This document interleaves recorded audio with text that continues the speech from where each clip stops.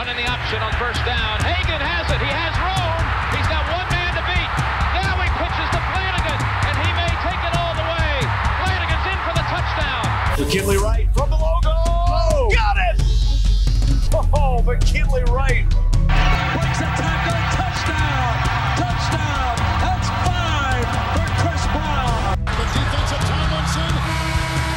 Colorado is going to the NCAA tournament. Stewart with time. Lets it go. He's got 3 people down there. The ball's up in the air. Caught. Touchdown. Caught by Westbrook for a touchdown. I think they like my Colorado swag. Cause when I'm in that play, I don't really know just how to act. And when I'm in it go, you know I'm acting bad. Holland get a bus with my Colorado swag. Welcome into the DMVR Buffs podcast presented by the Colorado XOs. I'm Henry Chisholm, and it's Tuesday, which means we have an awesome guest, Matt McChesney from McChesney Unchained, from 6-0 Strength and Fitness, from the NFL and also the Colorado Buffaloes. How's it going, Matt? It's going good, brother. Being 1-0 helps, that's for damn sure. The NFL starting this week helps, that's for damn sure. So last week was pretty rough, being sick, not being able to go to the game, but you know, beauty of technology. I got to watch the Pac-12 network and watch the Buffs go 1-0, so it was good. How is it still so hard to get the Pac-12 network? It's ridiculous. I find the entire situation almost laughable at this point. It's terrible. I mean the fact that I can get Maryland and West Virginia, but I can't get the Buffs. I have to like stream a service on I have to pay for a stupid ass like cable service on my phone just to watch CU. It's the only reason I have it. It's terrible. Well, George Kliavkoff said the same thing at Pac-12 Media Day, like the new Pac-12 commissioner. He basically said like, yeah, this is terrible, and there's just nothing we can do about it until the contract expires. Like we just have to look at this for 3 years. I think after 2023. Okay, so not that long. Not that long, but it's. But they have to do something about it. It is ridiculous the fact that you can't view the home state team. I mean, half I'd say that at least half of the state doesn't get Pac-12 network. Is that fair? I think that it's even more than that. I think it's even more. You get Pac-12 network? Only because I get Sling because my job requires me to have the Pac-12 network. Otherwise, I absolutely wouldn't. We actually, down at the DMVR bar, this will be a good plug. We just changed the like cable service there so that we could get Pac-12 network. We got it just in time for that first game. And so we'll have all the Buffs games. If anybody needs somewhere to go watch those because they don't have Pac-12 network, come down to the DMVR bar. You know what else is ridiculous, Matt? Tell me. 4 players getting kicked out of that football game last night for targeting. Well, what do you think? Because it seems like this first week of college football has just been dominated by targeting calls. Let's just start here. Do you like the rule as it stands today? Absolutely not. I think it's ridiculous. I think the entire basis of football is to assert your will against another human being. And the targeting rule especially, and how one-sided it is, because I had Rob Ninkovich on my podcast today and we talked about this specifically, but there's no targeting when I pull and run 10 yards full speed into a defensive end with the top of my head.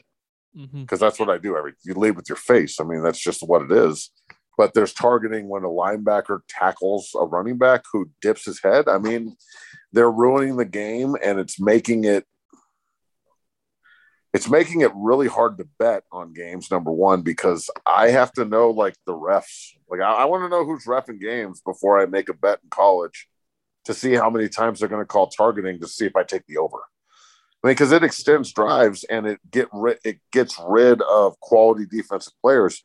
You never hear of targeting, and it's some shitty player that can't play. It's always like, oh, this guy's the heart and soul of their team. And that's because he plays balls out, and they're kicking like team leaders off the field, and they're judging intent and like penalizing hard play. And I don't know how you play defense anymore in college football, bro. Like, I would guess that if these rules were around when I played, I'd be kicked out of maybe every single fucking game I ever played, Henry. I'm dead serious, bro. Like and there are multiple people that I know that would be exactly the same way. Mhm. I don't know if it's any safer either. That's the thing. Like, is football safer because of this stupid ass penalty? I mean, the fact that you're still seeing it happen 4 times in a game makes you think that they really aren't getting rid of that play, right? How are you supposed to teach? Okay, so every inch is valuable, right? Mm-hmm. How are you supposed to teach me to go at, like, stop him with care? Like, I'm gonna tackle you. I'm gonna tackle you in some bubble wrap with like maximum feeling and emotion, and hopefully nothing bad happens to you, and like your mom doesn't get upset watching. What the fuck are we talking about, dude? Like, this would be my plea to college football. Like, guys, you are destroying the fabric of the game, which is physicality. It takes all the grunts out of the game too, which sucks for me. I mean, come on, man. Like, I'm surprised that Casey Roddick DDT'd some guy on Saturday night, like on the goal line, pulled out on their trap power play, and he just grabbed the linebacker and absolutely annihilated him. And I'm surprised they didn't call that. And I think that's quality football. That's what football is. So, I'm really I'm kind of embarrassed for college football, bro, right now. They really need to they need to have a special meeting with the people that make decisions and shit and figure this out. It is okay. Let me ask you this, Henry, and everybody that listens to this show. Are you going to the game Saturday? Obviously. Oh, yeah. Okay. We're at the game, and CU's up 17 to 13 with 4 minutes left in the game. And Landman's been fucking running sideline to sideline the whole game, playing like an animal, because that's what he's going to do. Mm-hmm. And they run a slant route on 3rd and 8, and he fucking destroys the guy running the slant route, and they call targeting and kick him out of the game and give them a 15-yard penalty that sets them up for the winning touchdown and kicks out our best defensive player. I am going to burn in Power Field to the fucking ground. I'm just telling, and like the chances of that happening are, I'd say, if I had to guess that one of the premier defensive players in this game is going to get kicked out of the game, I would absolutely unequivocally say yes. Yeah, I think that's fair. I mean, I only had a chance to watch like 4 or 5 games, 6 games, but it did seem like on average there's at least one guy leaving, and probably even more than that. Here's my question for you, though. I mean, obviously they can't say, okay, helmet to helmet contact intentionally is now allowed. They aren't just going to totally throw out the rule, but how do you change it? Do you say it's still 15 yards? You just don't kick anybody out? Well, look, you have to judge intent. Did you think any of those 4 fouls last night specifically were intentional? And that's the thing. Were they dirty? Like, were the defensive players trying to spear upward with your helmet? Like, look, just speaking from experience, okay? My senior year, we played at Kansas. They had a dual threat quarterback that was killing us. It was 14-3 at the end of the first quarter, and we were falling apart. And they ran a screenplay, and I destroyed this kid and broke his collarbone, and he was out of the game, and we ended up routing him. I didn't think my hip was dirty, but they would call it now. Huh. So I'm not I don't know if I'm the best gauge for what's dirty, because I dig the violence of football, and I know what I signed up for. And most of the guys that play it think like that. So it's really hard. Look, if you're spearing upward with the crown of your helmet and like under people's chins and shit, which is either what you're doing to a quarterback when you hit him at full speed, which is hard for me to judge intent there too, because you're trying to get a sack. I feel like this is a rule for safeties, like the guys who spear. That's the only thing that I think is worthy of kicking a kid out of the game. Other than that, just think about, like, you've spoken to Coach Wilson before, right? Mm-hmm. Yep. Okay. He's the most intense human being I've ever been around in my whole entire fucking life. And he is one of the reasons I am the way I am. He raised me essentially. And if you're going to tell me that he's going to let you play if you don't run through somebody full speed with your fucking hat and hands, you're not going to play. So how am I supposed to judge this? How do I walk this line as a player and not hurt my team by giving up 15 yards and field position and points potentially and sacrificing Lang or Landman or like Mustafa got activated today? We got to talk about that. That's incredible. You know, Mustafa or Carson Wells or like Mackay. How do you value that?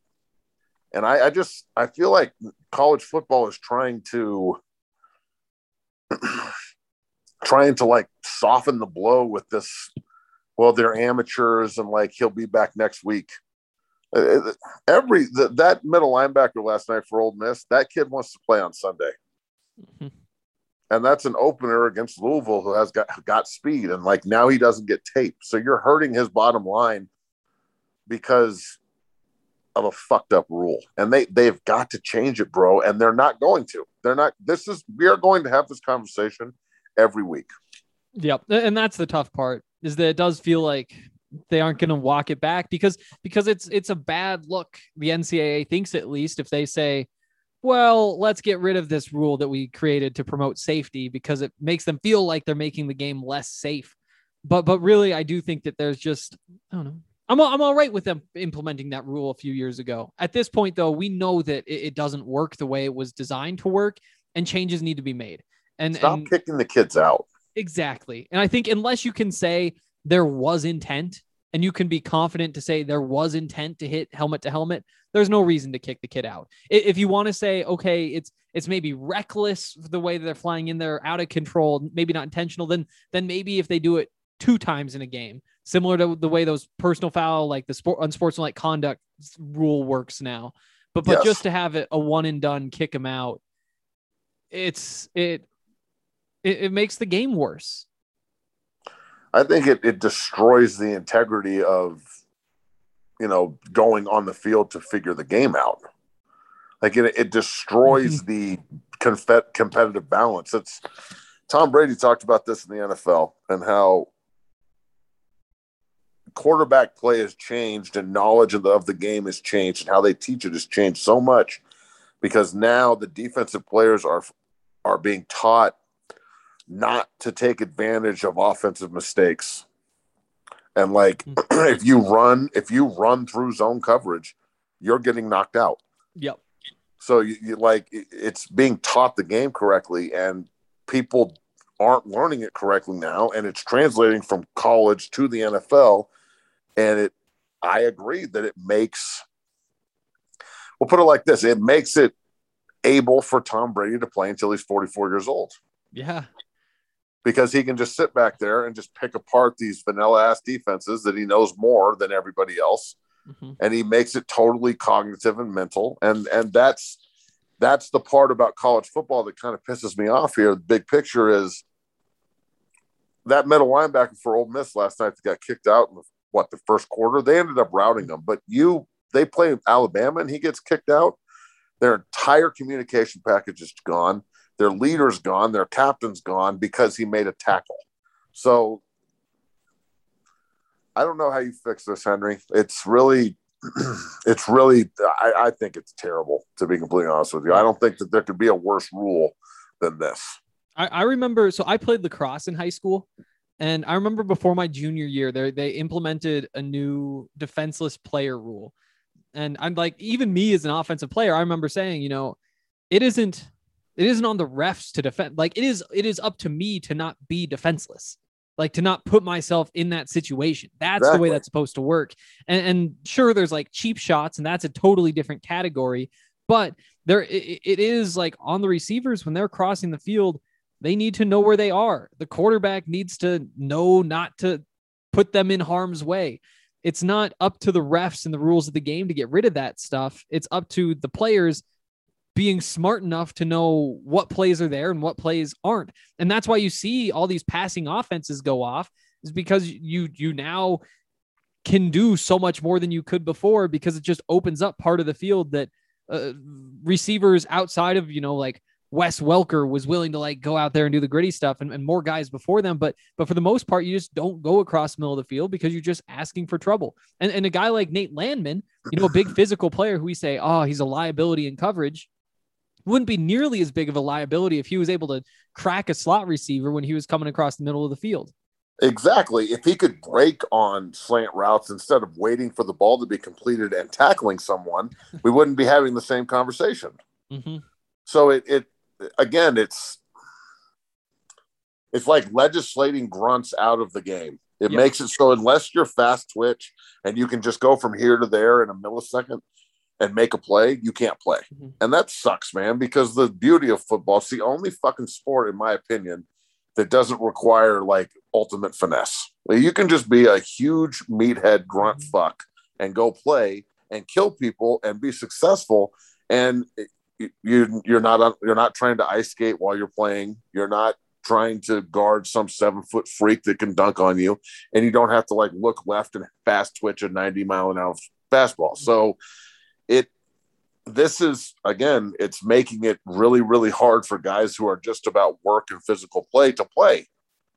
Yep. So that also makes it very hard for me to get behind any of this. And man, it's like it's almost ruining this weekend for me.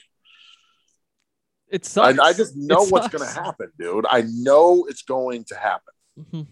Yep. And the weird thing is, like, you still have boxing where guys are literally punching guys in the face, and that's still seen as like a noble sport.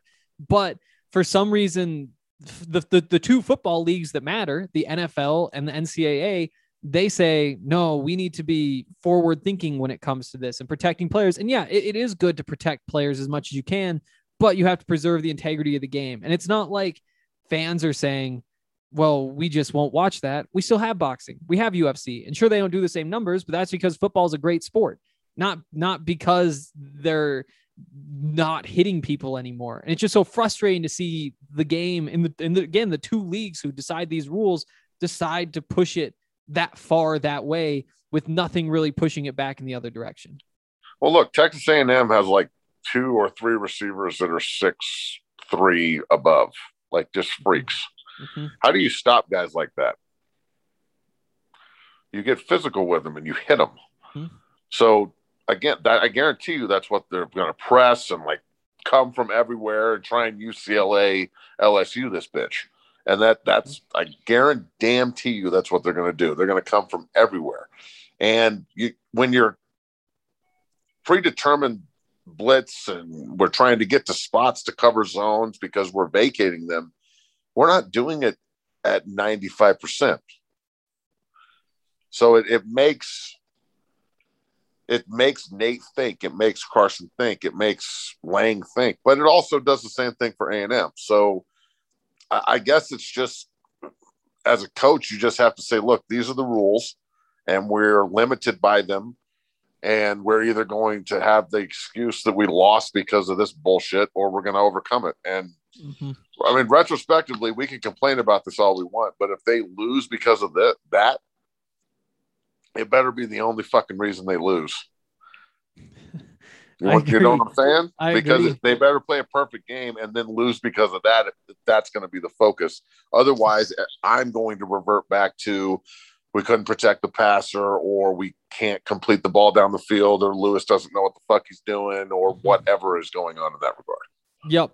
And we'll get into a bunch of Buffs talk to kind of, I mean, basically for the rest of this show, but here's an idea. So you think about, how do you get this rule changed at the NFL level?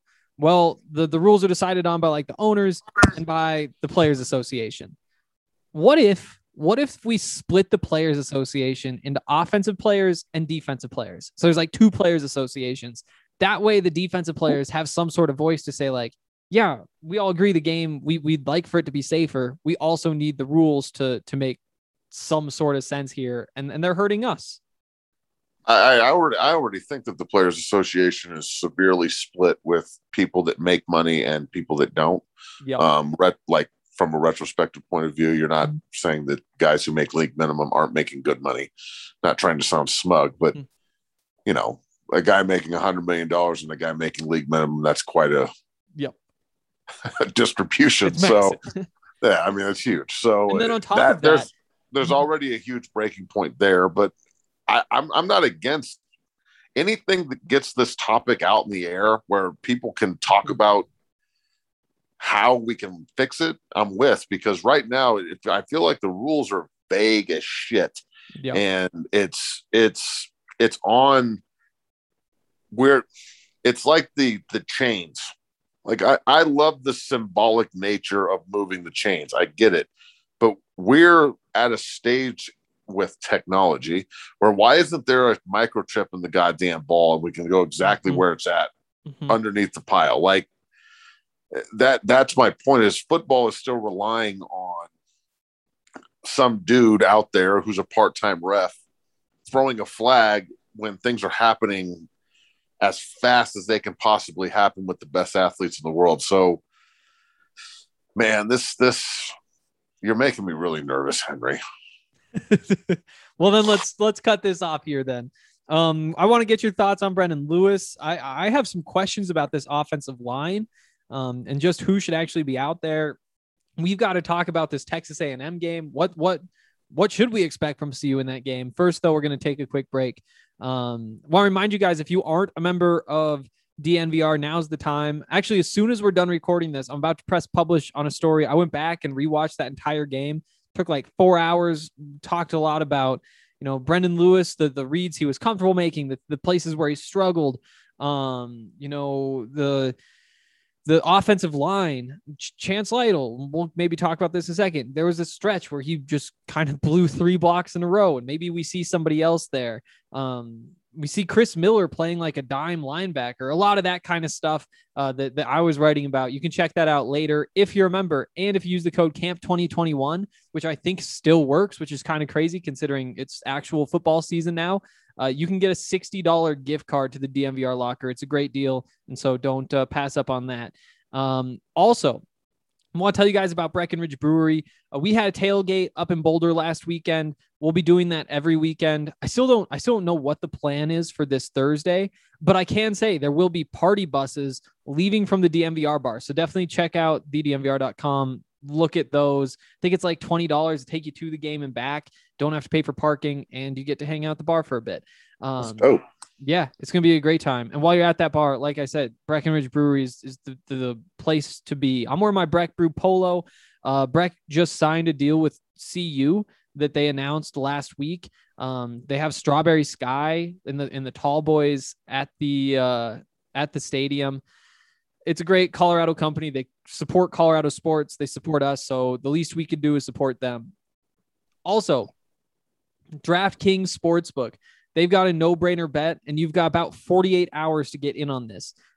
So they're moving the spread for the Tampa Bay Dallas game to Tampa Bay plus 73 for all customers. That means that you can cash in as long as the reigning champions don't lose by 74 points against Dallas. There is a maximum bet on this, but it's $50, which means for all customers, new and existing, you basically get a free $50. It's a steal. I've already put the max bet into that, and you should too. And also, if you are a new user, you can place a $1 bet on any NFL game this weekend, and you will get $200 in free bets instantly. It's a great deal. Now's the time to sign up.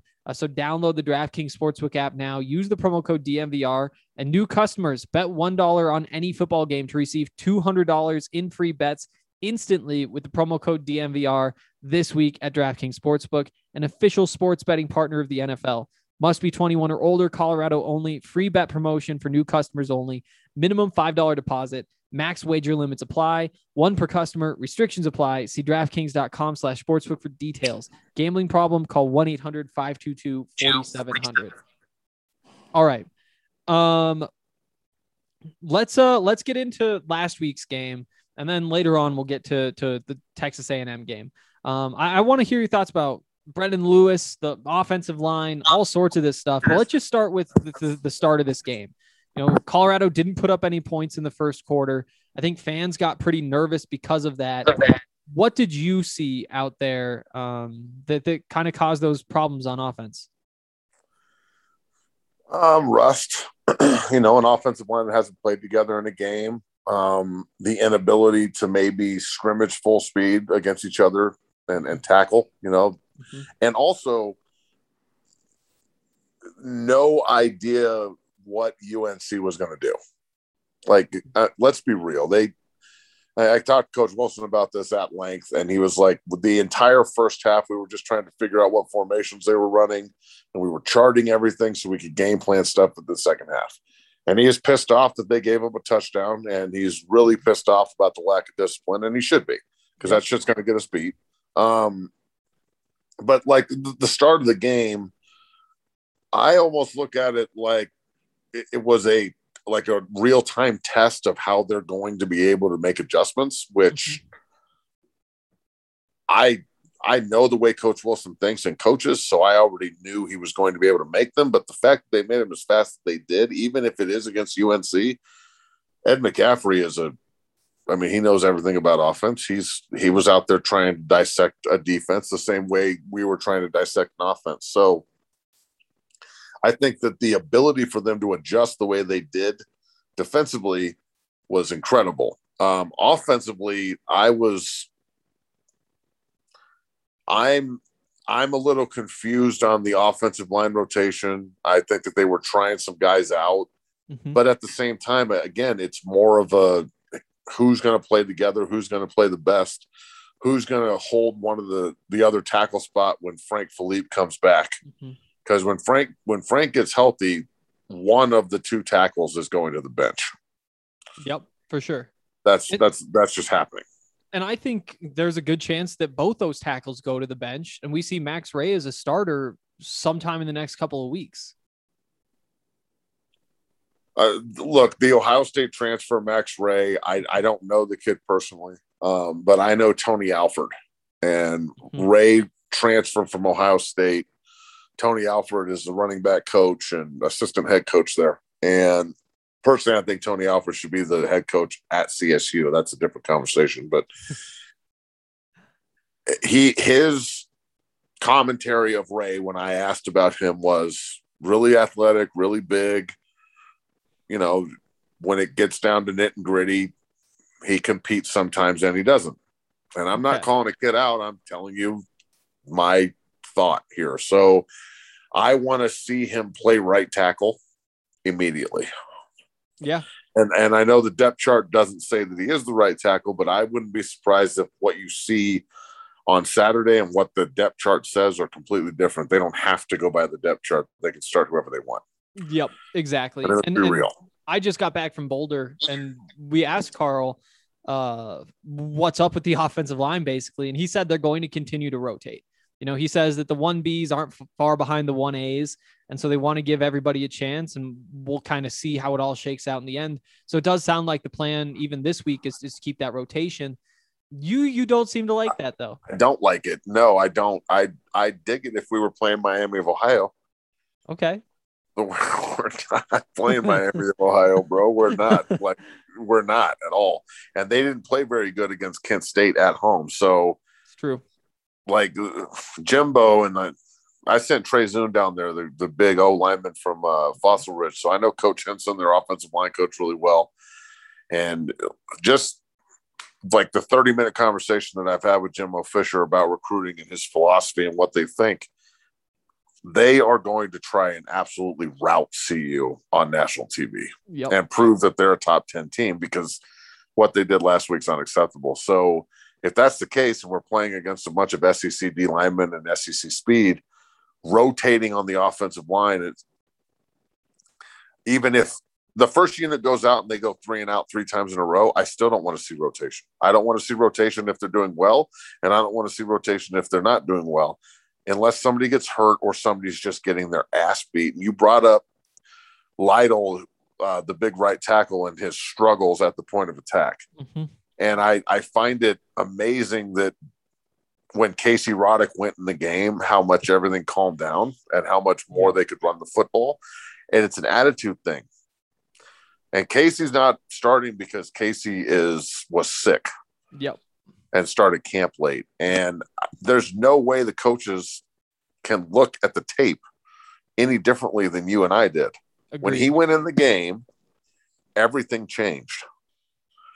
And I like Carey, the other guard. He's a good player. And I like the center. He's a good player. I feel like they have the ability to do some stuff with the interior line.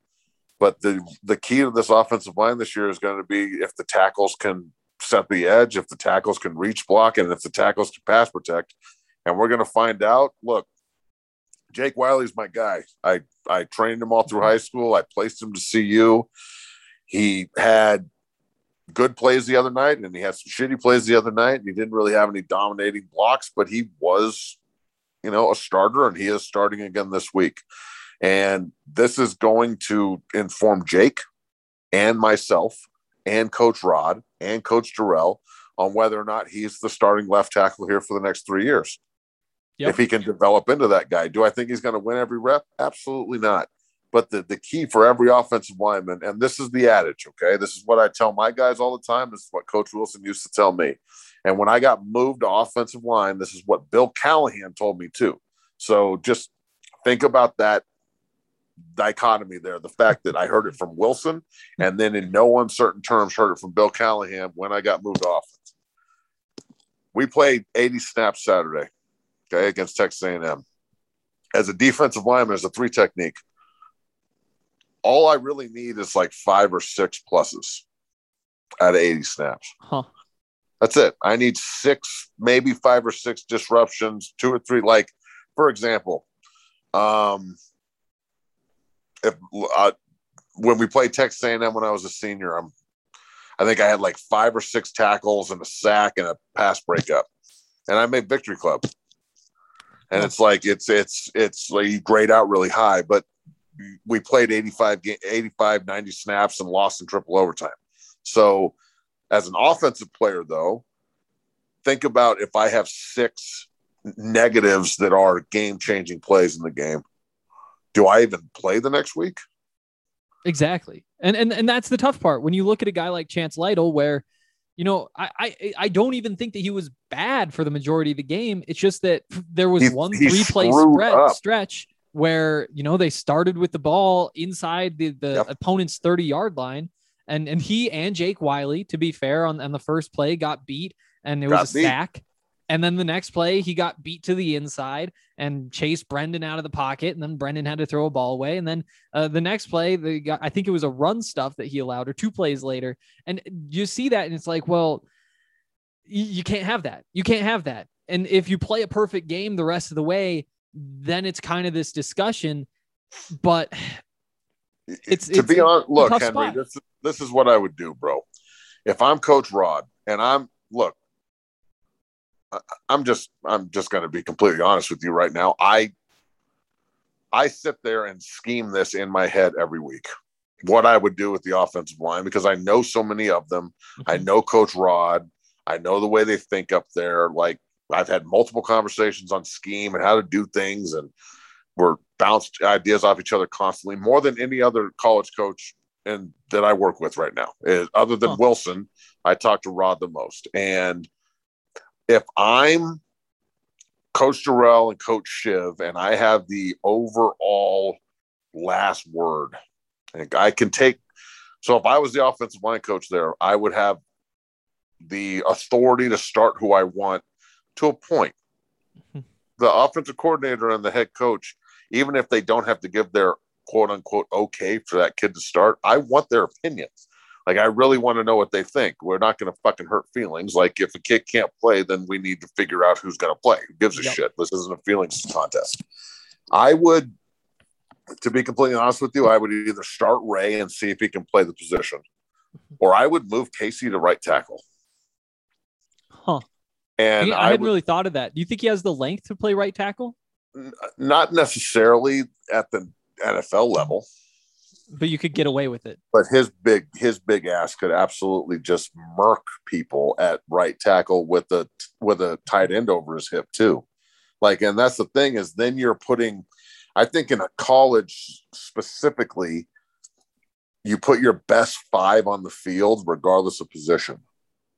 I agree. Like, I think Jake Wiley could move to guard and be really good. Like, I think that Ray could move to guard and be good. I think that Casey's the only guard of the group that I think can play tackle. And I bring this up because I've worked with Casey a lot, and I know him well. I know the way he thinks. And I know Larry Allen, and I played against Larry Allen, and I've trained with Larry Allen, and I think that Casey Roddick has so much Larry Allen in him, it's kind of scary. And he's only a sophomore. He's going to continue to develop. I would not be surprised if he's a Chris Nioli type guard by the time he leaves Colorado. That's just, I agree. So, but the beauty of Larry Allen is he, other than Bruce Matthews made the Pro Bowl at every position, both tackles, both guards, and center. Larry Allen made the Pro Bowl at 4 or 5, both guards and both tackles. So I think Larry Allen moved to right tackle, and the Cowboys won the Super Bowl. I think Casey Roddick could play the point of attack right tackle, which is the point of attack on all the bootlegs, on all the sprint outs, and in the zone game. Because the left tackle is going to be our cutoff because we bootleg out because, that's just what hand Lewis is. So yep.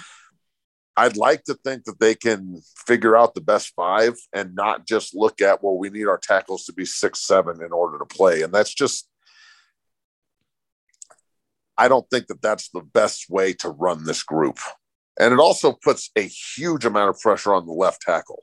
If they were to do that and they move Casey to right tackle and they have Carey, Colby, who's the other guard, and Ray. Ray played as that. I thought Ray played really well and was pretty physical in his first start. And he's getting the start again. So, and he deserves it. He worked his ass off, and I know that kid well too. He's a physical sumbitch. And you play those 4, and then the competition at tackle out there is like, okay, don't fuck up. You better play well because there's 6 other guys that want to play tackle out there. Yep. I agree. And you mentioned that Casey's starting on the bench because he was sick, late to camp, that kind of stuff. Max Ray also missed time during camp. And I think that that's a big reason that he may not have started. It could be that he got beaten out by Jake Wiley and both those guys, but I think that may also be a factor. I do think, though, that by the time we maybe start conference play, because it does sound like Frank is going to be back before conference play starts, I think that there might be 3 new starters on this offensive line with Ray, with Frank, with Casey, and then 2 holdovers from before, whether it's, I bet Colby will definitely be one of them. And then there's almost a competition between Kanan and the other guard. Who am I blanking on right now? Ray. So I think that it would be Kanan, Cush, Colby. Yeah, that's right. Because the center and the guard are interchangeable, but Colby's doing a good job with calls. Mm-hmm. I would be surprised if you see the same 5 start, just because they won the game last week and ran the ball pretty well retrospectively and scored a bunch of touchdowns and all that shit. And they want to keep the consistency going. But if they go out and their first 2 drives are 3 and out, I wouldn't be surprised if they rotate in guys immediately. Yep. If there's a definite difference, if you can tell a difference, and that place is going to be packed to the brim and as loud as you want to be, like, it is going to be incredible. So I really cannot wait. I'm taking my boys. I've got sweet tickets, man. It's going to be fucking awesome. I can't wait. But it's going to be an atmosphere that we used to play at Sport Authority or Empower or whatever the hell it was. Mm-hmm. What was it? What did it used to be called? Invesco before that? Invesco, yeah. We played at Invesco every year except my senior year to open. So we always had that experience. So it was cool, but we knew what to experience. Those kids haven't played there they played against CSU. This ain't CSU. No, Texas A&M, they travel like gangbusters. And this is have you ever been to Texas A&M, West Texas? No. This is a destination for West Texas people. Huh. Why? They are, because Denver kicks ass. That's why. Makes sense. Because Colorado kicks ass. So I guarantee you every Texas A&M fan every single one of them, all that oil money. They were like, look, if we're going to go somewhere this year for an away game, Denver's the one. And that place is going to be packed to the fucking brim. So, and then next year, I'm pretty sure they're trying to find a way to reschedule the Kyle Field game, from what I gather from everybody up there. So it may be like this is the anniversary of 9/11, and it makes me think about the past. And in 2001, we didn't play our game against Washington State, and they ended up winning the Pac-10. And if we would have played that game and won it, we definitely would have played for the national title, because we would have more points than Nebraska, because they ended up playing their game. And I was thinking about, like the fact that game got rescheduled to 2004, and then how A&M now last year, and that having that game canceled, they're going to try and reschedule it so you could play it 3 years down the road. They could just end up playing at Kyle Field when they had a bye. So that's pretty cool. That's an extra game down the road to look forward to. I know that revenue lost for CU is almost as significant as it was for A&M. Yeah, that stuff is kind of crazy to think about, all that scheduling. Before we get real into what's going to happen against Texas A&M, what did you think of Brendon Lewis last week? I'm concerned. You're concerned. Okay. I'm concerned. I'm concerned because there's no one else. Okay. I'm not necessarily concerned about Lewis. He's going to go through his growing pains. I knew this was going to happen. He's seeing everything for the first time. He's not going to, I would like to think that he has a blossom moment on national TV and throws 4 touchdowns against A&M. But realistically, if we can't hammer the rock and we don't run the ball for 300 yards, we're going to lose. So I'm concerned about the lack of push in the room. I placed Worthington up there. He's their third stringer, and they've got another freshman behind him. That's a lot of youth in the quarterback room.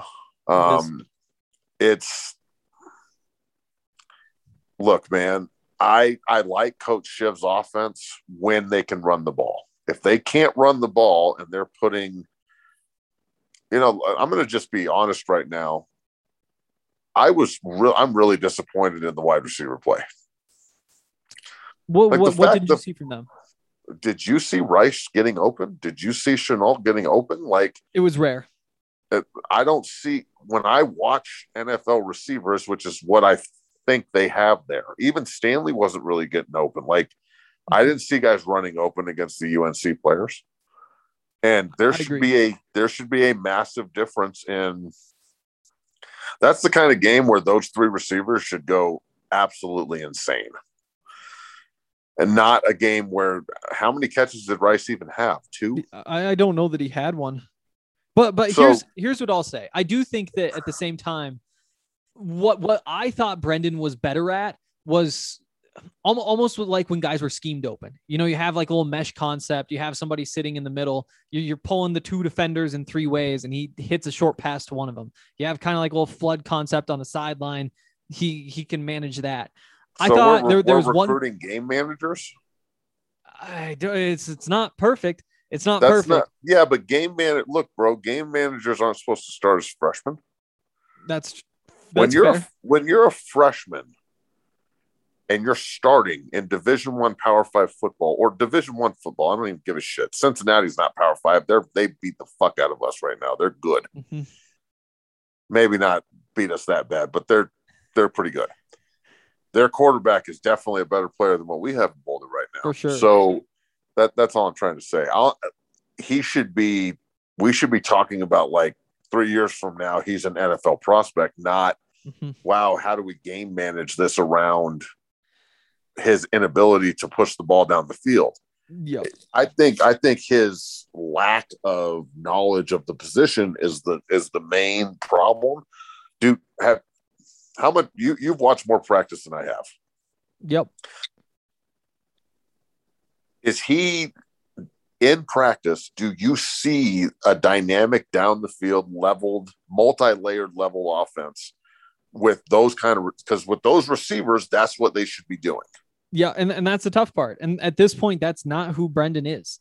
And you go back and look, there was one play in particular, and if you guys, I'll plug this again, check it out, thednvr.com. But there was one play where it's man coverage. It's like a cover one hole type of deal, deep safety, linebacker sitting in the middle. He's got Brendan Rice on the outside running like a 12-yard dig and just doesn't even look at him.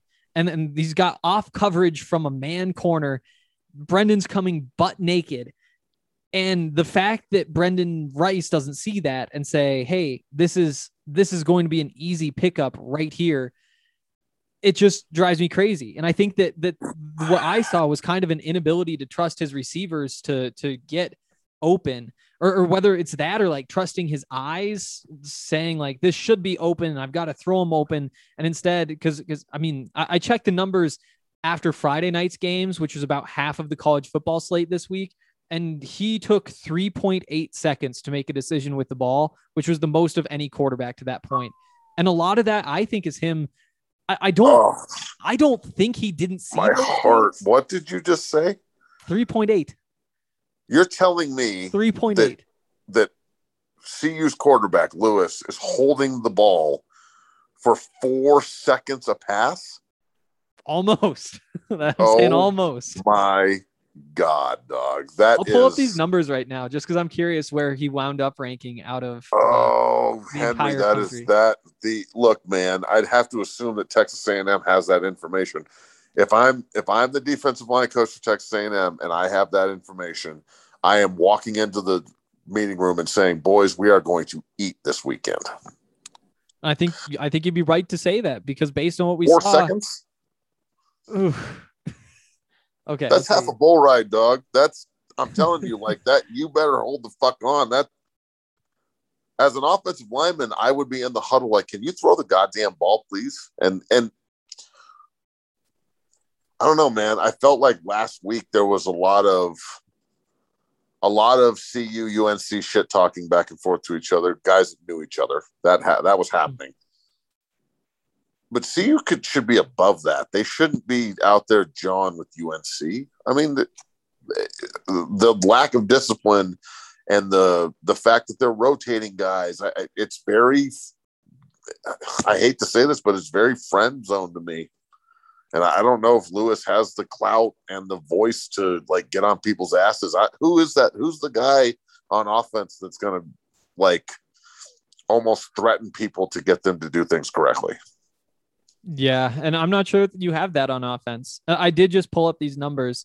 So average time to throw, this is not like filtered by a minimum number of dropbacks or anything like that. This includes 208 quarterbacks from last week. And when you include all of them, what does this say? I think, Brendan is the 8th out of all of them. So there's 200 quarterbacks better at getting rid of the ball? I know, that's what you're telling me? 6th longest at 3.78 seconds. Yep. Oh, but God, at the same time, he did have the time. The pocket was there. He was able to roll out and extend plays. A bunch of guys who are going to be shelling insurance in 3 years. So, I mean, what are we talking about right now? Yeah, it's a tough look. It's a really tough look, and it has to change. My thing is, though, I really do think that Brendan went into this game saying, I'm not throwing any interceptions. I'm not putting the ball in harm's way. And he was absolutely way too cautious, and that needs to change. And it'd be nice if we could say at least we saw him at points get over that, because even the good throws were on rollouts. Like, there were very few that weren't. I mean, there were a couple like 2-3 yard gains that he just hit. I felt like for a while, I felt like I was watching the Broncos offense. Don't say that. They don't deserve that. I did. Like, it was all we can do is roll out and throw dump passes. Yep. But we got all these receivers that are just, they look on paper like, I mean, we were talking about Rice being a first round draft pick when his time's done at CU. First round draft picks don't go catchless, especially when they're on the field more than any other receiver in that game. Against a Division I AA opponent that hasn't played in a year. Yep. Things need to change. Man, I felt I'm the consummate optimist when it comes to CU. I always think they have a chance to win every game, even if they don't. But I truly, in my heart of hearts right now, believe that they can win this game. I watched A&M play, I watched CU play, and I watched UCLA absolutely demolish LSU. And there's absolutely no reason why the personnel at CU can't do the same thing at A&M. A&M does not have dynamic offensive play. They couldn't block a nosebleed the other day in the game against Kent State. They were horrible at halftime. They were horrible in the offensive line the entire game. The quarterback couldn't throw the ball 15 yards down the field. The receivers couldn't catch. So they're trying to fix the same problem. I'm sure they're sitting. I guarantee you their game plan is Jimbo Fisher walks in and goes, Nate Landman's a pro, Carson Wells is a pro, Lang's a pro, and if you take them lightly, they're going to beat the shit out of you in Denver. So this is a get-right game for them as well. And that plus 17, how do you feel about plus 17? That's 17 points is a lot on Sunday. 17 points is not a lot for college football when they're warm. Last week was the enigma, and it really – bro, I got my ass kicked last week with college football and draft. I got smashed. I thought everybody would go over. Yeah. And damn near no one did. So, I mean, the unders were getting hammered last week, and I feel like the overs will this week, but even the plus 17 number, if you think about it, like if they say CU loses 41-27 and it's competitive, it's still that's bad. That's 41 points. Yep. They can score 41 points, right? I think so. And to be honest, I thought the line would be a little bit wider than 17. Really? I did. I had, I guess in my prediction, it was like I had 38-17. So that'd be like a 21 point line. Not much what did wider. They score last week? What was the final against Kent State? That's a good question. I can pull that up. I think it was like I know it was 41 10. to 10. Was it 10-3 or 10-7 at halftime? Which one? I think it was 10-3 at halftime, and it wound up being 41-10. Yeah, so they put it on him in the second half. Yep. In terms of my my bets, though, my weekend was saved because I had that Montana money line. Had to support my guys against Washington. By the way, I am so proud of your boys, dude. It was incredible. Why are you so down about the uniform? What was that discussion? I mean, they've had really good uniforms in the past, and we might as well get into it. We'll wrap things up here soon, but so they had their long snapper. Actually, his dad was like the number 2 at Nike from probably like 2012 to, or maybe I think it was 2013 to like 2017, 2018, something like that. And so Nike was just hooking Montana up with incredible uniforms, like great throwbacks. And so the standards have been pretty high recently, but I don't know. They were pretty boring FCS uniforms. Like the names are just like kind of small. There's just nothing special about them. Like they just didn't pop. Well, I'll tell you what did pop. Winning in Seattle. It was pretty great. Bro, that's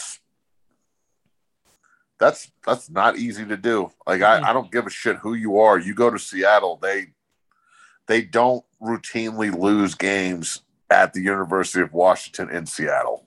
No. That's a place where you go and you lose. So the fact that Montana is an FCS team, and look, I'm going to go full circle here with Montana State, almost beat Wyoming, and I think that if the Big 12 really does expand, which I pray to God they expand and not fold, and everybody has to go to 16, which I hope there's some consistency with numbers of teams and conferences so we can have some equal footing.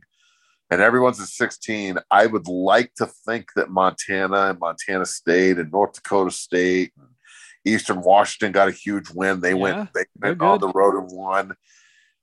Those teams can jump into the Mountain West slots because Montana deserves to play on an equal footing with Wyoming.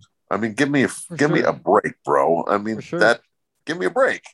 Yeah. So South Dakota State obviously deserves to play on an equal footing. Like they absolutely shit stomped CSU. So all you babas out there, I don't want to hear any more of this equal footing shit. Okay, there's no equal with little brother. Love it. Dazio's got to go. Good God, that's terrible. All right. We're going to talk about this Texas A&M game real quick. We're going to take one more short break and remind you guys about Green Mountain Dental. They're a great family-owned dentistry in Lakewood, 15 minutes away from downtown Denver. Huge Colorado sports fans. That's why they partner with us, because they're listening to the podcast, because they want sports fans in there to talk sports with. It's a great place. I've had coworkers go out there. We've had listeners go out there. Nobody's had anything but good things to say. And if you schedule a cleaning, x-ray, and exam at Green Mountain Dental, you'll get a free Sonicare toothbrush. It's a great toothbrush. And so why not go let them hook you up? All right. So it's Texas A&M game. Let's jump in. I want first the one thing that scares you the most about Texas A&M. Defensive speed, 100%. It's almost, I like the fact that they played UNC and got a win and start 1-0. I dig it. I was at CU for a lot of years when we used to drop the first game of the season all the time. It would suck. There's nothing bad about starting 1-0, but it's almost it's a good thing to get warmed up and play. It's almost a bad thing to actually have to judge speed and explosion and get off against UNC to Texas A&M. So the first quarter, the first 15 minutes of this game absolutely scare the shit out of me. Not only because of the game, but like I'm taking both my sons and they're at that age where I need the game to be like really close and competitive. So everybody's engaged and the stadium's full. So they give a shit. So, I mean, it's important, and every CU fan does. Tell me they don't. That's what people are freaked out about, is we get routed. Yep. And the only way that happens is if the offense, I don't think it's going to be as big of a thing on defense, because we've got veterans on defense that have seen everything and have played against every ounce of speed you can throw at them. So it's not that the Pac-12 has less speed. It's the offense hasn't seen it. You can't practice against it. The atmosphere and the first 15 minutes with a baby quarterback and a baby offensive line, it scares the living shit out of me. I'm not going to lie. I think that's a good one. I think what scares me the most is that running game from Texas A&M. Just Isaiah Spiller, the running back, who's one of the 3 best draft prospects in the country when it comes to running backs. He's explosive. He breaks tackles. And we saw Colorado miss a couple of tackles. The one touchdown they gave up, they had 2 guys hit the receiver. Just neither decided to put their arms around him and bring him down.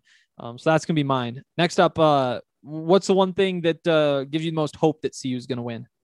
I think it is the defense. Honestly, Landman, Lang, Carson. Well, I think Carson Wells can have one of these games that makes him an even more draftable prospect than Nate, to be completely honest with you. I think Carson has the ability to be a potential, first round pass rusher, high second round pick, something like that. Nate's ceiling is probably like a Logan Wilson, who was a 3rd round pick by Cincinnati, something like that. So that's just, I feel like there's definite NFL players on defense, and there's NFL hopefuls on offense for us, and there's NFL players on defense. So where I think that Texas A&M and their running game, what they do is very effective. Don't get me wrong. They can hammer the ball. They also haven't played at altitude. I played against A&M 4 times in college, and we were 3-1 against them. And every time they came to Boulder, by the 3rd quarter, they'd be breathing hard, and it would be an advantage for us. And look, the Buffs have to take advantage of that shit. They have got to go out and take advantage of the fact that there's history between these 2 schools.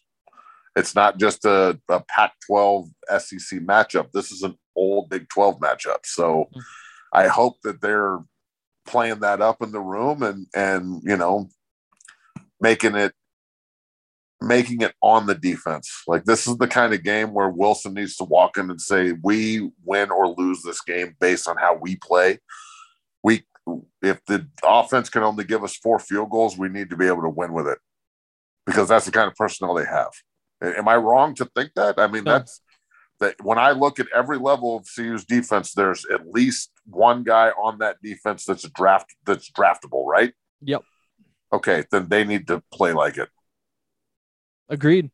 When the Buffs have the ball, what do you want to see more of this week? For me, it's under center play action. I want to see them run like some I form stuff. If Brendon wants to get out of the pocket, get him out of the pocket within the structure of the offense. You know, I'd like to see him run the ball more. Okay. Like I want to see them run quarterback power double pull counter. Like what Florida State was doing it to Notre Dame the other night, where they would wash the entire front side, pull both the guard and tackle, run the tight end and the running back up the field, and then their fast-ass quarterback before he got knocked the fuck out would just take off. And it works. So I'm not saying he needs to run the ball the whole game, but in order to take pressure off of the passing game and open up your play action, they can't just rely on the running backs to run the football. I wouldn't be surprised, and I wouldn't be mad at Lewis having 20 carries and really getting into the game and showing us that he can handle the workload of look, for as limited as Cepha Lufau was throwing the ball, and he's like shot put it, but it got there, and it got there in a hurry.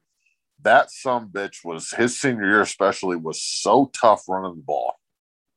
And he had so many games where Phil Lindsay was the main, obviously he's getting the main bulk of the work, but those closeout games to send them to the Pac-12 title game, I'm pretty sure Cepha went for over like 75, 80 yards rushing, if not 100 in all of them, with multiple carries, 12, 15, 20 carries. So that's what, look, I think in today's college football, if you can run quarterback power, you're running 11 on 11. You're not handing the ball off and watching. Mm-hmm. And the ability to line up with your quarterback at the pistol and run the ball with a lead blocker and the tight end and the offensive line, it makes the defense like that defensive end is trying to squeeze the zone read. It's now he has another job. Now he has to play quarterback power. So I'd like to think that they can run the ball. And if they can't, we're absolutely and totally screwed.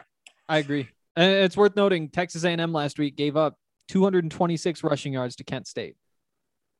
It's a big Texas A&M, they're not Alabama. They aren't Alabama. Let's just be real here, bro. Like, they were better last year than they are now. They're playing a lot of guys. They have don't they have a defensive end that's just lights fucking out? DeMarvin Leal. Yeah, he's a really good player. And first round pick. Like, that's my thing is both the tackles are going to be tested by a first rounder. That's good. The last first rounder from Texas A&M that came to Folsom, his name was Von Miller. And he played against Nate Solter. So, and then like, that's what you would expect from Texas A&M. That's the way it's always been. This is kind of my point on full circle here is no one that is over the age of fucking 12 as a Buffalo fan should be enamored with Texas A&M. Let's be real. You should not be intimidated by them. You should not be enamored by them. You should not be wowed by them. You should look at them like we used to absolutely pummel these motherfuckers every time they came to Folsom and give them everything they could handle at Kyle. We beat them at Kyle when I was there. We lost to them in triple overtime the other time.